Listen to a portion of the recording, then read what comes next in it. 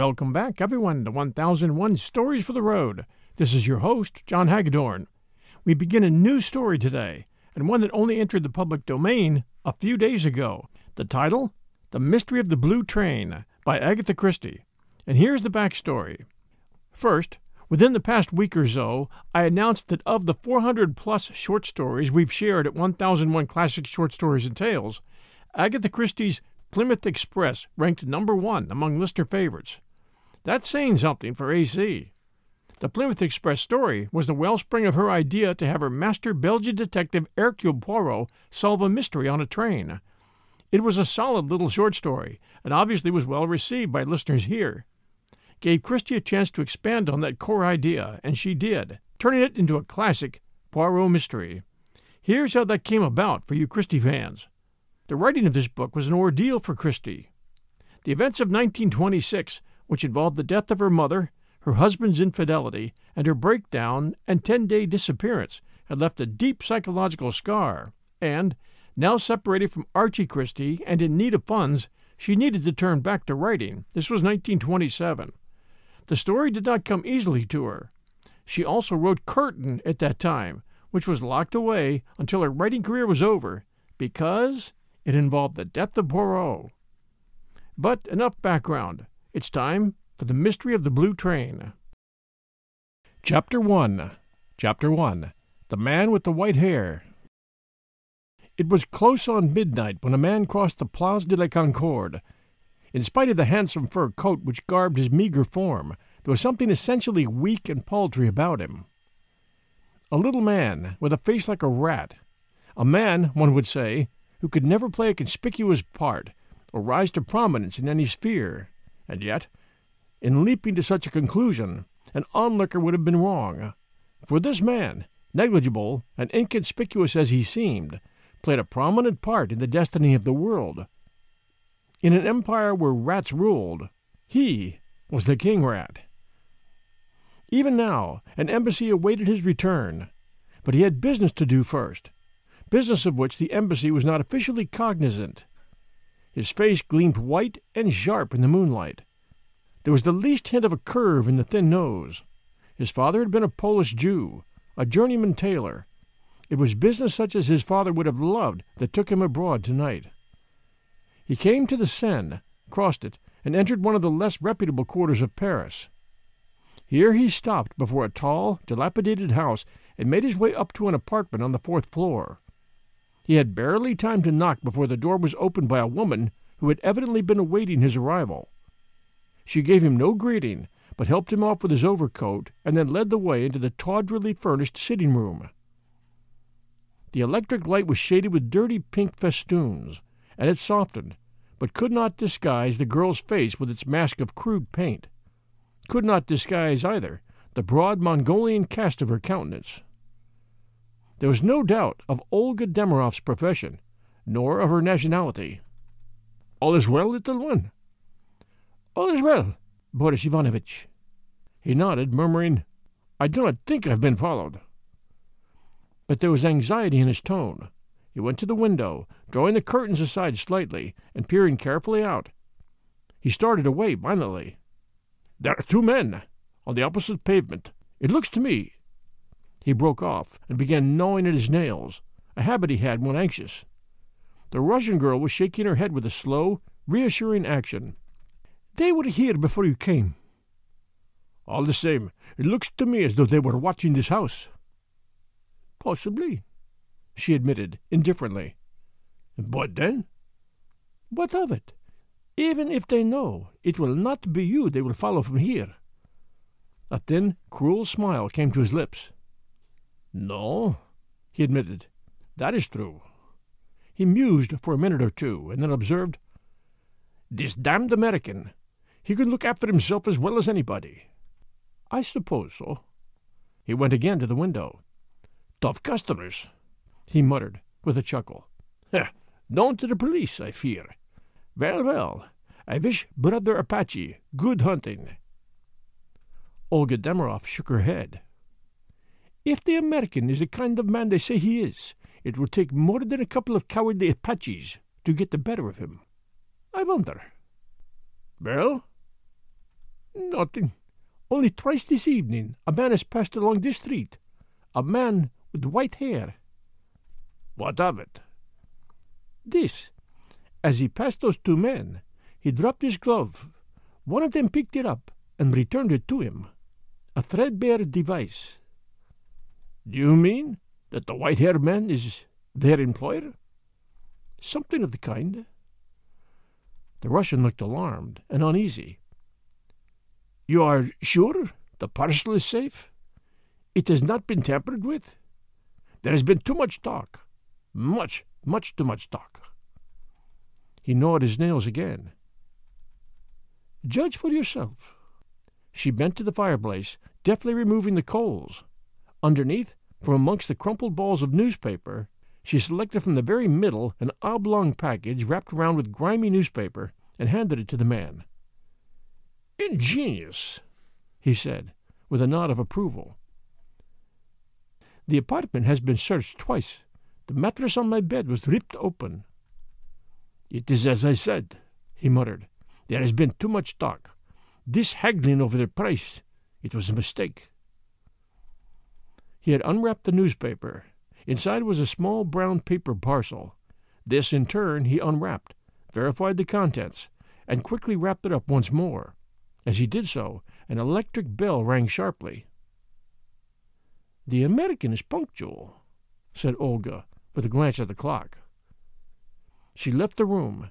In a minute she returned, ushering in a stranger, a big, broad-shouldered man whose transatlantic origin was evident. His keen glance went from one to the other. "Monsieur Krasnin?" he inquired, politely. "I'm he," said Boris. "I must apologize for the unconventionality of the meeting place, but secrecy is urgent. I cannot afford to be connected with this business in any way." "Is that so?" said the American, politely. "I have your word, have I not, that no details of this transaction will be made public. That is one of the conditions of sale." The American nodded. "That has already been agreed upon," he said, indifferently. "Now, perhaps you will produce the goods?" "You have the money, in notes?" "Yes," replied the other. He did not, however, make any attempt to produce it. After a moment's hesitation, Krasnin gestured toward the small parcel on the table. The American took it up and unrolled the wrapping paper. The contents he took over to a small electric lamp and submitted them to a very thorough examination. Satisfied, he drew from his pocket a thick leather wallet and extracted from it a wad of notes. These he handed to the Russian, who counted them carefully. "All right?" "I thank you, monsieur. Everything is correct." "Ah," said the other. He slipped the brown paper parcel negligently into his pocket. He bowed to Olga. "Good evening, mademoiselle." "Good evening, Monsieur Krasnin." He went out, shutting the door behind him. The eyes of the two in the room met. The man passed his tongue over his dry lips. "I wonder, will he ever get back to his hotel?" he muttered. By common accord, they both turned to the window. They were just in time to see the American emerge into the street below. He turned to the left and marched along at a good pace without once turning his head. Two shadows stole from a doorway and followed noiselessly. Pursuers and pursued vanished into the night. Olga Demirov spoke. "He will get back safely," she said. "You need not fear, or hope, whichever." "Why do you think you'll be safe?" asked Krasnin, curiously. "A man who has made as much money as he has could not possibly be a fool," said Olga. "And talking of money—" She looked significantly at Krasnin. "Eh?" "My share, Boris." With some reluctance, Krasnin handed over two of the notes. She nodded her thanks, with a complete lack of emotion, and tucked them away in her stocking. "That is good," she remarked, with satisfaction. He looked at her curiously. "You have no regrets, Olga?" "Regrets? For what?" "For what has been in your keeping. There are women, most women, I believe, who go mad over such things." She nodded reflectively. Yes, you speak the truth there. Most women have that madness. I have not.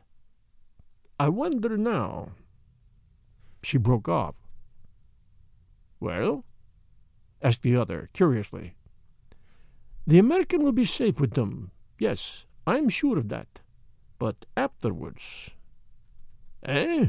What are you thinking of?" "He will give them, of course, to some woman," said Olga thoughtfully. "I wonder what will happen then." She shook herself impatiently and went over to the window. Suddenly she uttered an exclamation and called to her companion. "See, he has gone down the street now. The man, I mean." They both gazed down together. A slim, elegant figure was progressing along at a leisurely pace. He wore an opera hat and a cloak. As he passed a street lamp, the light illuminated a thatch of thick, white hair. We'll return with Chapter 2 right after these sponsor messages. Remove heat. Chapter 2. Monsieur le Marquis. The man with the white hair continued on his course unhurried, and seemingly indifferent to his surroundings. He took a side turning to the right and another one to the left. Now and then he hummed a little air to himself. Suddenly he stopped dead and listened intently. He had heard a certain sound. It might have been the bursting of a tire, or it might have been a shot. A curious smile played round his lips for a minute. Then he resumed his leisurely walk. On turning a corner, he came upon a scene of some activity. A representative of the law was making notes in a pocketbook, and one or two late passers-by had collected on the spot. To one of these, the man with the white hair made a polite request for information. "Something has been happening, yes?" "Mais oui, monsieur. Two Apaches set upon an elderly American gentleman." "They did him no injury?" "No, indeed." The man laughed. "The American, he had a revolver in his pocket, and before they could attack him, he fired shots so closely round them that they took alarm and fled. The police, as usual, arrived too late." "Ah," said the inquirer. He displayed no emotion of any kind. Placidly and unconcernedly he resumed his nocturnal strolling. Presently he crossed the Seine and came into the richer areas of the city. It was some 20 minutes later that he came to a stop before a certain house in a quiet but aristocratic thoroughfare. The shop, for shop it was a restrained and unpretentious one. D. Papopoulos, dealer in antiques, was so known to fame that he needed no advertisement, but indeed most of his business was not done over a counter. Monsieur Papopoulos had a very handsome apartment of his own overlooking the Champs-Élysées, and it might reasonably be supposed that he would have been found there and not at his place of business at such an hour. But the man with the white hair seemed confident of success as he pressed the obscurely placed bell, having first given a quick glance up and down the deserted street. His confidence was not misplaced. The door opened, and a man stood in the aperture. He wore gold rings in his ears, and was of a swarthy cast of countenance. "Good evening," said the stranger. "Your master is within?" "The master is here, but he does not see chance visitors at this time of night," growled the other. "I think he will see me. Tell him that his friend Monsieur le Marquis is here." The man opened the door a little wider, and allowed the visitor to enter. The man who gave his name as Monsieur le Marquis had shielded his face with his hand as he spoke. When the manservant returned with the information that Monsieur Papopoulos would be pleased to receive the visitor, a further change had taken place in the stranger's appearance. The manservant must have been very unobservant, or very well trained, for he betrayed no surprise at the small black satin mask which hid the other's features. Leading the way to a door at the end of the hall, he opened it and announced in a respectful murmur, "Monsieur le Marquis." The figure which rose to receive this strange guest was an imposing one. There was something venerable and patriarchal about Monsieur Papopoulos. He had a high, domed forehead and a beautiful white beard. His manner had in it something ecclesiastical and benign. "My dear friend," said Monsieur Papopoulos. He spoke in French, and his tones were rich and unctuous. "I must apologize," said the visitor, "for the lateness of the hour." "Not at all, not at all," said Monsieur Papopoulos. "An interesting time of night. You have had, perhaps, an interesting evening?" Not personally, said Monsieur le Marquis. Not personally, replied Monsieur Papadopoulos. No, of course not. And there is news, eh? He cast a sharp glance sideways at the other, a glance that was not ecclesiastical or benign in the least. There is no news. The attempt failed. I hardly expected anything else. Quite so, said Monsieur Papadopoulos. Anything crude. He waved his hand to express his intense distaste for crudity in any form.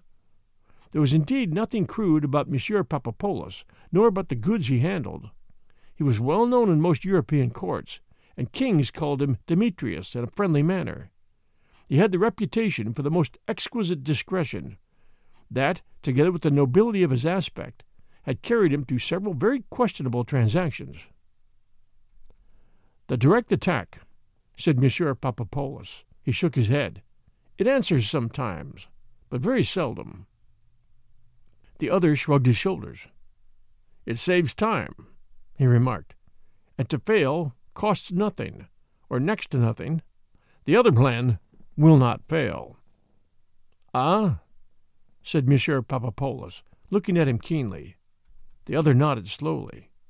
I have great confidence in your reputation, said the antique dealer. Monsieur le Marquis smiled gently. I think I may say, he murmured, that your confidence will not be misplaced. You have unique opportunities, said the other, with a note of envy in his voice. I make my opportunities, said Monsieur le Marquis. He rose and took up the cloak which he had thrown carelessly on the back of a chair.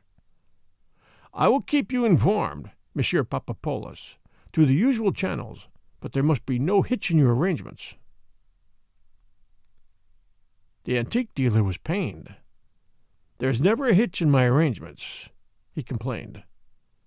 The other smiled, and without any further word of adieu, he left the room, closing the door behind him. Monsieur Papadopoulos remained in thought for a moment, stroking his venerable white beard, and then moved across to a second door which opened inwards. As he turned the handle, a young woman, who only too clearly had been leaning against it with her ear to the keyhole, stumbled headlong into the room. Monsieur Papadopoulos displayed neither surprise nor concern. It was evidently all quite natural to him. "Well, Zia?" he asked. "I did not hear him go," explained Zia. She was a handsome young woman, built on Juno-esque lines, with dark flashing eyes and such a general air of resemblance to Monsieur Papadopoulos that it was easy to see that they were father and daughter. "It is annoying," she continued vexedly, "that one cannot see through a keyhole and hear through it at the same time."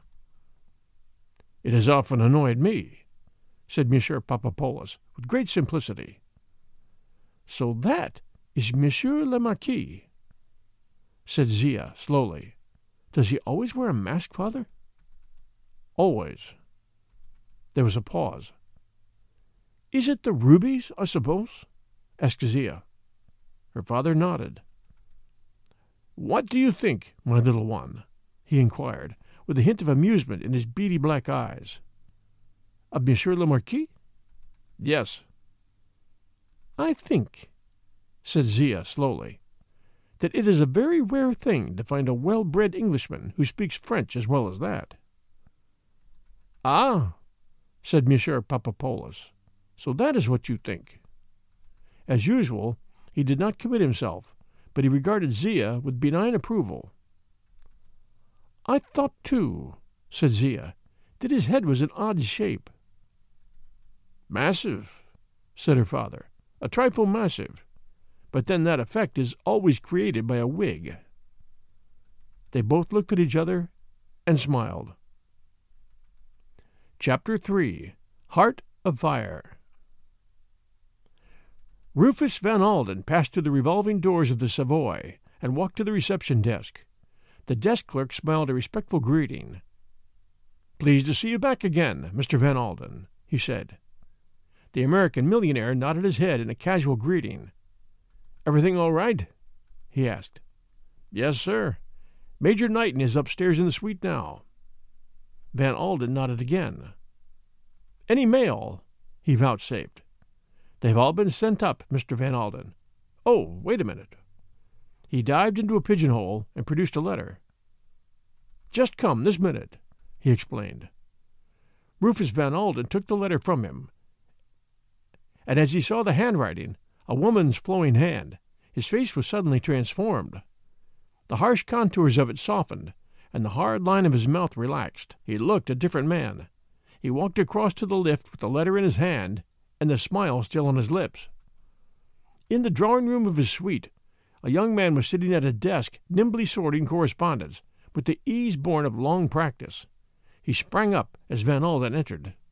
"Hello, Knighton." "Glad to see you back, sir. Had a good time?" "So-so," said the millionaire unemotionally. "Paris is rather a one-horse city nowadays. Still, I got what I went there for." He smiled to himself rather grimly. "You usually do, I believe," said the secretary, laughing. "That's so," agreed the other. He spoke in a matter-of-fact manner, as one stating a well-known fact. Throwing off his heavy overcoat, he advanced to the desk. "Anything urgent?" "I don't think so, sir. Mostly the usual stuff. I have not quite finished sorting it out." Van Alden nodded briefly. He was a man who seldom expressed either blame or praise. His methods with those he employed were simple. He gave them a fair trial and dismissed promptly those who were inefficient. His selections of people were unconventional. Knighton, for instance, he had met casually at a Swiss resort 2 months previously. He had approved of the fellow, looked up his war record, and found it in the explanation of the limp with which he walked. Knighton had made no secret of the fact that he was looking for a job, and indeed diffidently asked the millionaire if he knew of any available post.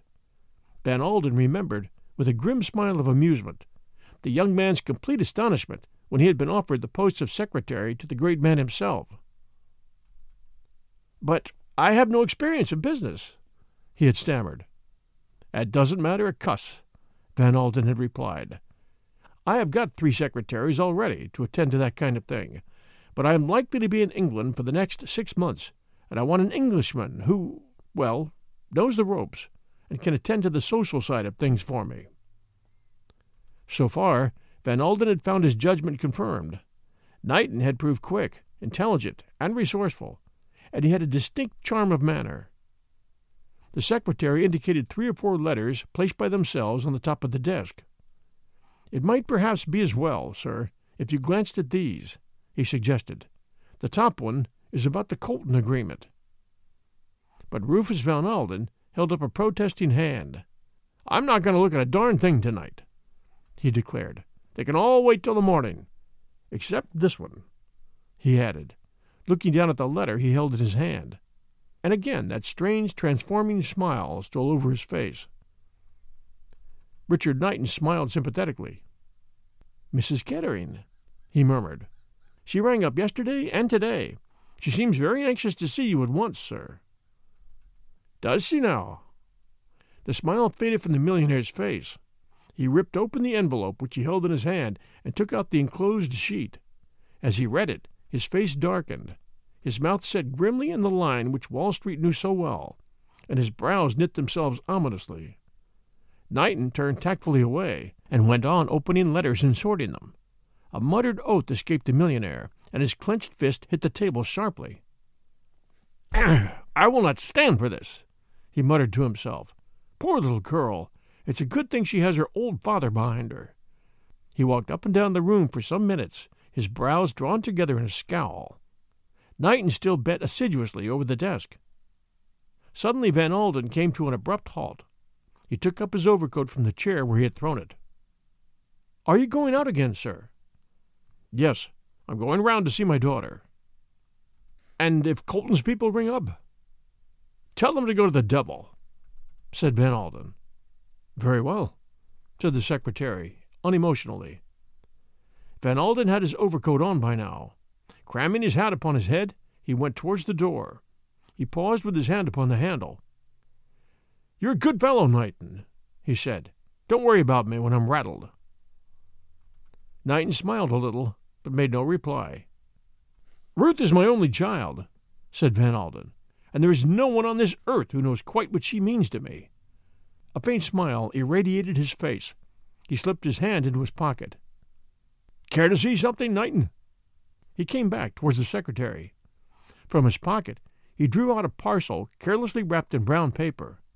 He tossed off the wrapping and disclosed a big, shabby, red velvet case. In the center of it were some twisted initials surmounted by a crown. He snapped the case open, and the secretary drew in his breath sharply. Against the slightly dingy white of the interior, the stones glowed like blood. "My good sir," said Knighton, "are these real?"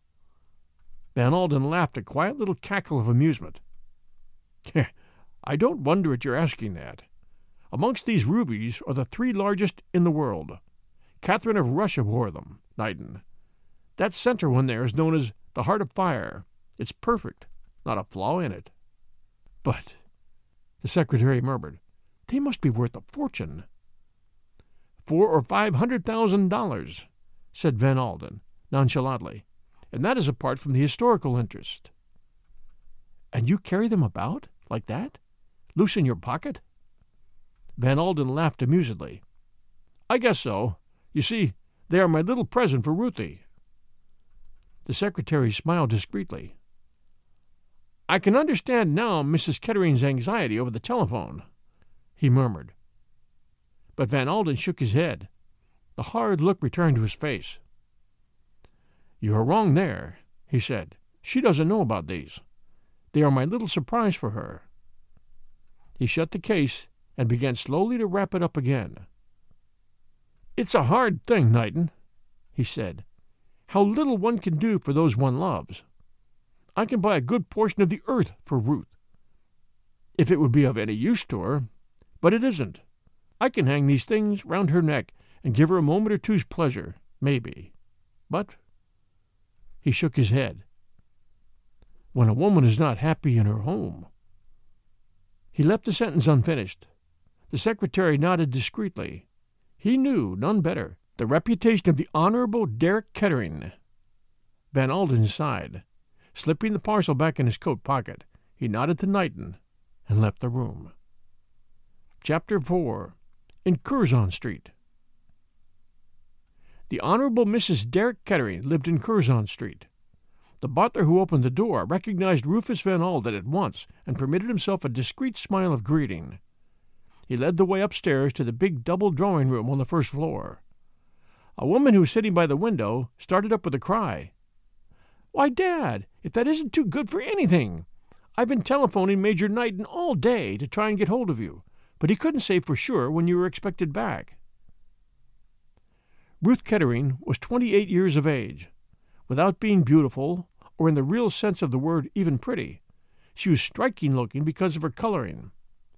Van Alden had been called Carrots and Ginger in his time, and Ruth's hair was almost pure auburn. With it went dark eyes and very black lashes, the effect somewhat enhanced by art. She was tall and slender, and moved well. At a careless glance, it was the face of a Raphael Madonna. If only one looked closely, did one perceive the same line of jaw and chin as in Van Alden's face, bespeaking the same hardness and determination. It suited the man, but suited the woman less well. From her childhood upward, Ruth Van Alden had been accustomed to having her own way, and anyone who had ever stood up against her soon realized that Rufus Van Alden's daughter never gave in. "Knighton told me you'd phoned him," said Van Alden. "I only got back from Paris half an hour ago. What's all this about Derek?"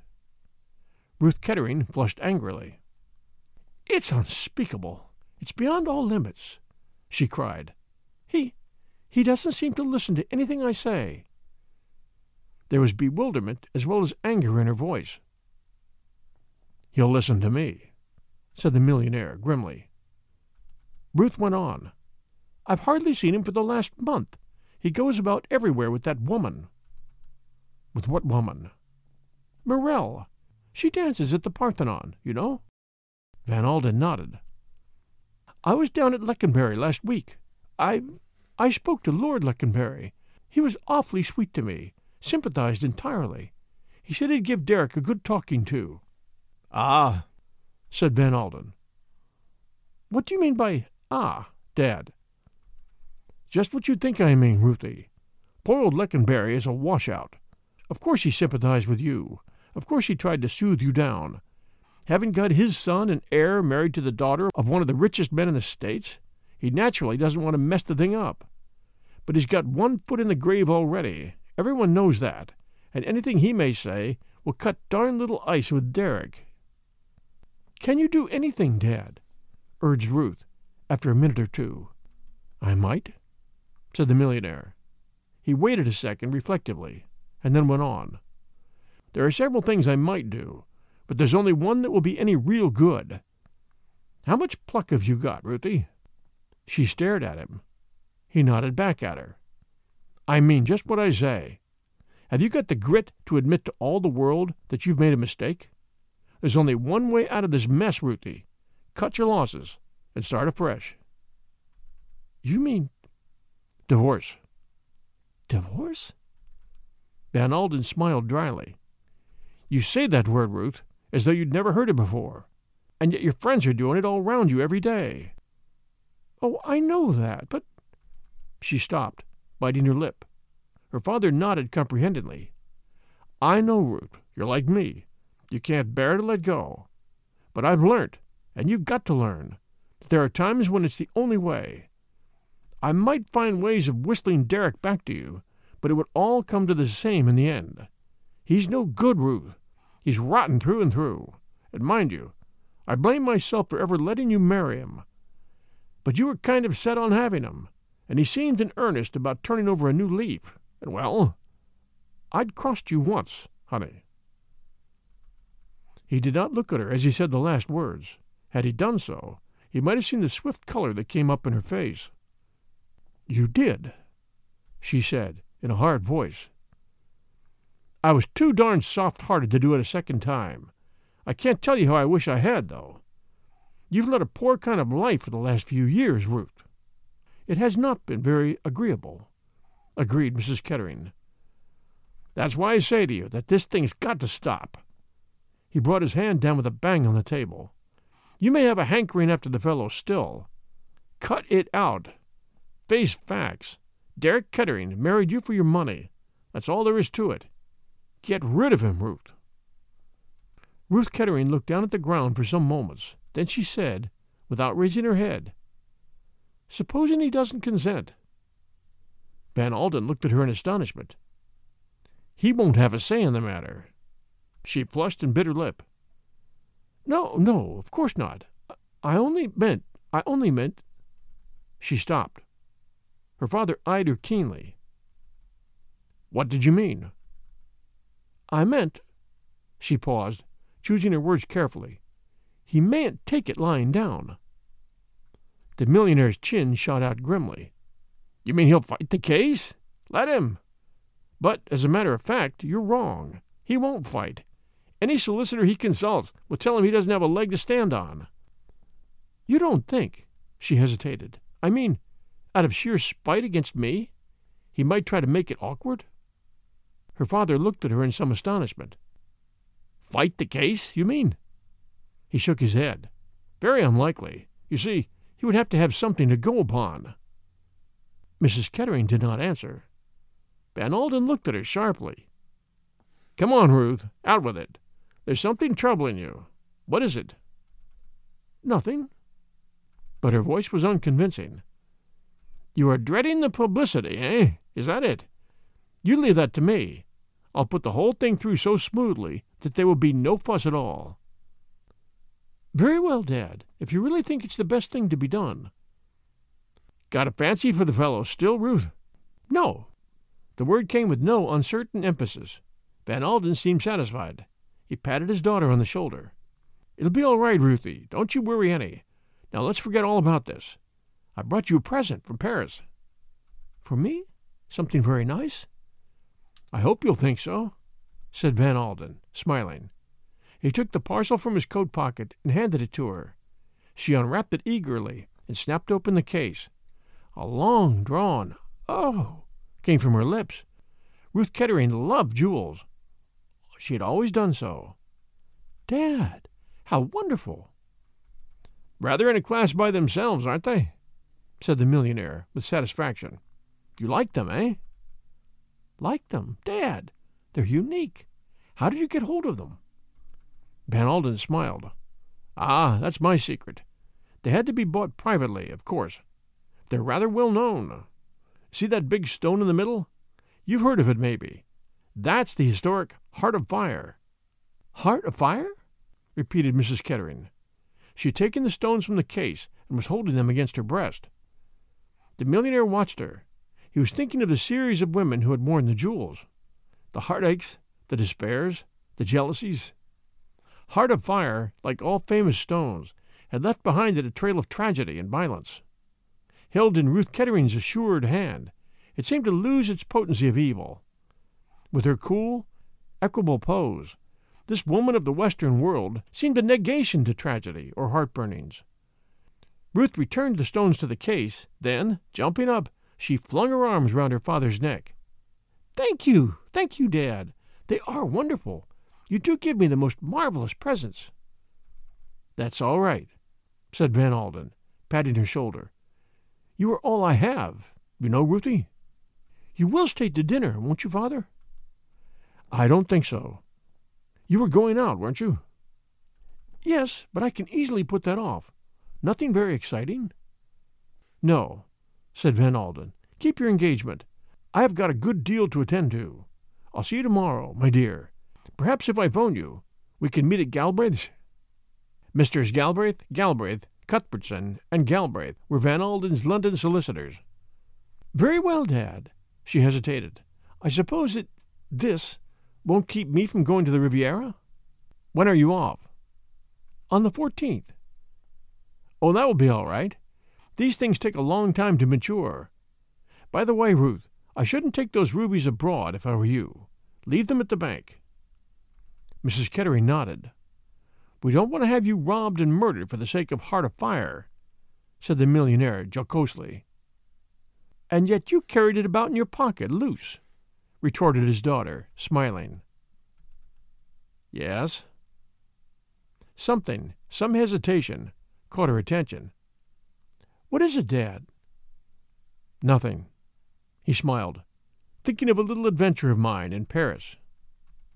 "An adventure?" "Yes, the night I bought these things." He made a gesture toward the jewel case. "Oh, do tell me." "Nothing to tell, Ruthie. Some Apache fellows got a bit fresh, and I shot at them, and they got off. That's all." She looked at him with some pride. "You're a tough proposition, Dad." "You bet I am, Ruthie." He kissed her affectionately and departed. On arriving back at the Savoy, he gave a curt order to Knighton. "Get hold of a man called Goby. You'll find his address in my private book. He's to be here tomorrow morning at 9:30. "Yes, sir." "I also want to see Mr. Kettering. Run him to earth for me if you can. Try his club. At any rate, get hold of him somehow, and arrange for me to see him here tomorrow morning. Better make it latish, about 12.